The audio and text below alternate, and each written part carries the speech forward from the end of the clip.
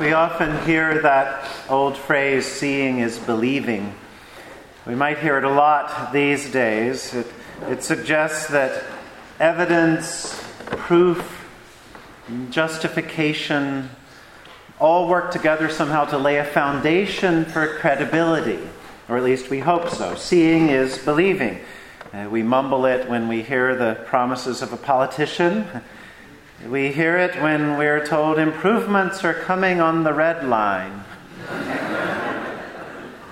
Seeing is believing when it looks like the Chicago Cubs might go to the World Series. Sometimes we feel like we need to see the result, the promised end, the activity all completed, before we can really believe the promise. But today's gospel challenges that. It turns it on its head. It suggests that first we believe, and then we can see. It encourages us to step out, to move forward with belief, and then to trust that that belief will carry us to the place where we'll see what we need to see.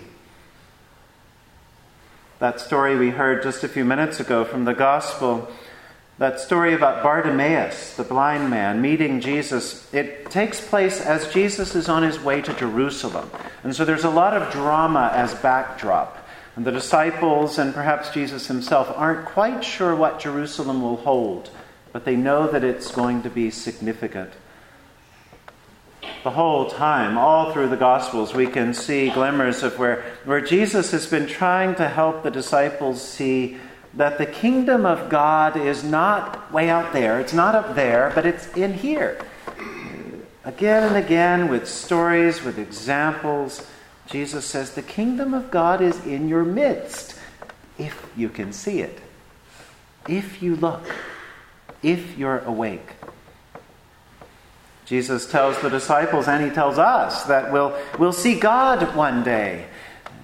The disciples still keep sort of scratching their heads, trying to understand, trying to make it all fit together in a neat and orderly way, to understand in the way they've always understood what Jesus is saying. I think the disciples here are a little bit like someone who's indoors and looks out the window and they see a rainbow, and so they run outside to look at the rainbow, but then they decide to get their camera, so they go back indoors. They miss the rainbow. The disciples are missing the rainbow over and over again. They're missing what's in front of them because they get distracted with what should be next, with how does this follow in the history of Judaism? How does this line up with what other people are saying? They have trouble seeing what's right there in front of them. There's some biblical irony here as the disciples, who so often are blinded by their own ambition, their own expectations, their own sense of who Jesus is. They're the ones so often who are blinded, but then who do they encounter? They encounter Bartimaeus, who is really blind. The gospel writer is probably playing a little joke on us as readers. It's the blind man, the truly blind Bartimaeus, who sees Jesus. He can see Jesus for who Jesus is. And notice how Bartimaeus seeks Jesus out. It's by his faith. He can't see him. He can only go forward on faith. And so it's that faith that allows Bartimaeus to cry out to Jesus, "Jesus, Son of David, have mercy on me."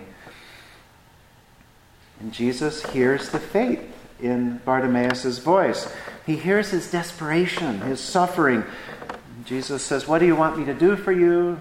Bartimaeus says the obvious, "Let me see again." And Jesus then says, "Your faith has made you well." And he sends him off, but Bartimaeus doesn't go anywhere. He's not leaving Jesus. He follows. He sticks close. Of course, we know that healing in our world, healing in our lives doesn't always happen quite so quickly or clearly. Too many of us, too many we know and love, have wrestled with sickness or broken relationships in a family, or grief, or addiction, or sickness for too long. And we've prayed just as faithfully as Bartimaeus. And so where's the healing? The healing hasn't come yet. And so what do we do?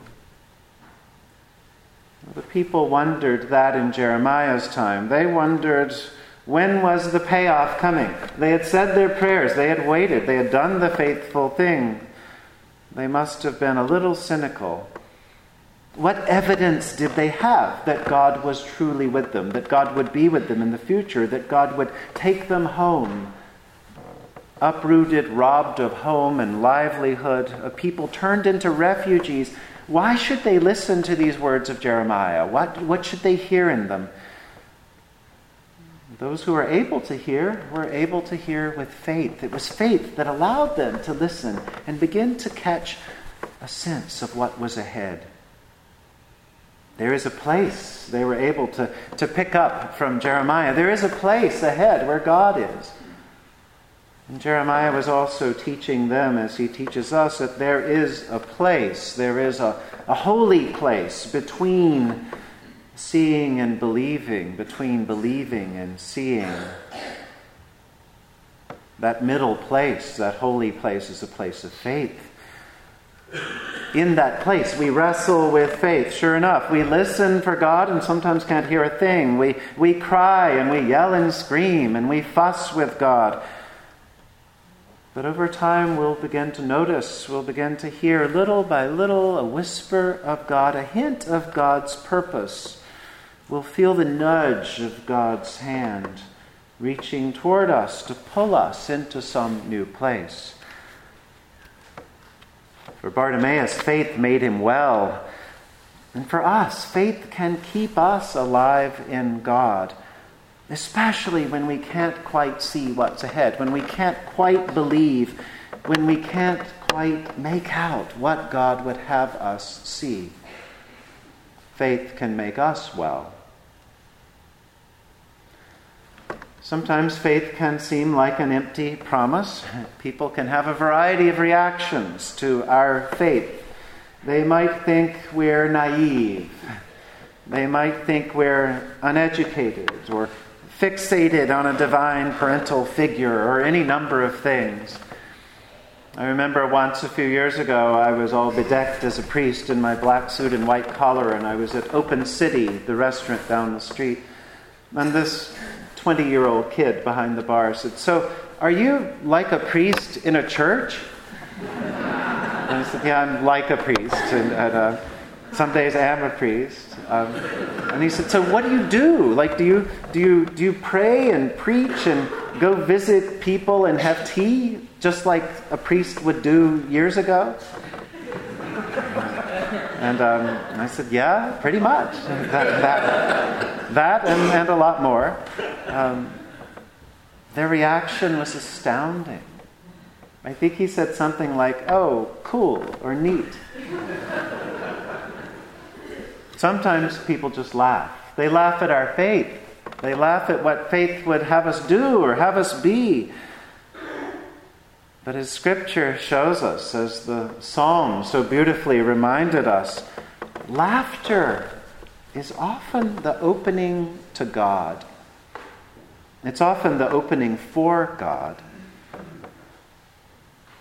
Frederick Buechner remembers that old story about Abraham and Sarah when the three angels come to tell them both that Sarah is going to have a child at the age of 90. The Scripture says Abraham falls on his face and laughs. LOL indeed. And Sarah laughs too. It's the funniest thing she's heard in years.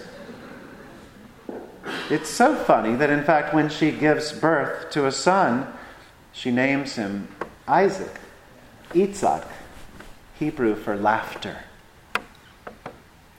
Buechner points out that faith is surely what the letter to the Hebrews says it is. Faith is assurance of things hoped for, the conviction of things not seen. But Buechner adds, faith is also about laughter at the outrageousness of God's work in our world. People often laugh when they hear hopes that are born out of faith. I think about the history of this own parish back in 1911 when Father Sterrett decided he was called to build a congregation way over here in Woodley Park. People laughed before they got mad that he was pulling people away from St. Albans. Through the Depression, this congregation laughed in its own way. Through good times and bad times, through the AIDS pandemic, through changing demographics, people laughed and cried. But they kept their faith around the prospects for this congregation. The people here had faith, and they attracted more people with faith. And of course, a lot of people laughed a few years ago when we set out to build this addition. I mean, after all, it was just after the 2008 recession. We had limited funds, and looking around, we had no heavy-hitting givers, no huge single gifts. But we had a lot of faith. And with God's help and a few minor miracles along the way, we've made it. And most agree that the addition looks different from what anybody imagined. It's much more beautiful. It's much more helpful. It's much more of God than we imagined. When people hear of my hopes for this parish, they laugh, especially since I'm leaving next month. I have plenty of hopes and prayers for you and for all those who will continue to come here. People laugh. I imagine a full Sunday school. I imagine a weekday music school. I imagine at some point you'll probably gut the administration building, get rid of all those interior walls, and make it a space that moves around and opens depending on groups and meetings and people who need it. I imagine a dynamic ministry to the interns that live along Connecticut. I imagine maybe a part-time priest, but not here, but up at UDC, which is in our parish, doing campus ministry. I can almost hear the new organ. I know some of you can too. Just as it wasn't always easy to stay faithful in the past, it won't be easy in the future. There will be challenges. Of course there will be. New and different priests. Some you'll need to educate. New and different parishioners. All kinds of new things. Gifts of God coming your way. We all might laugh. But as Buechner reminds us, the reason Abraham and Sarah laughed was that it suddenly dawned on them that the wildest dreams they'd ever had hadn't been half wild enough. The wildest dreams they ever had hadn't been half wild enough. And so we keep laughing. We keep trying to live between seeing and believing and seeing. We live and struggle in those places of faith, grateful that they're filled with laughter. Laughter that God is doing amazing things among us, and if we allow our faith to move us forward, we'll come to that final place where we laugh together and laugh loudly and laugh with God into eternity. Thanks be to God for faith. In the name of the Father, and of the Son, and of the Holy Ghost. Amen.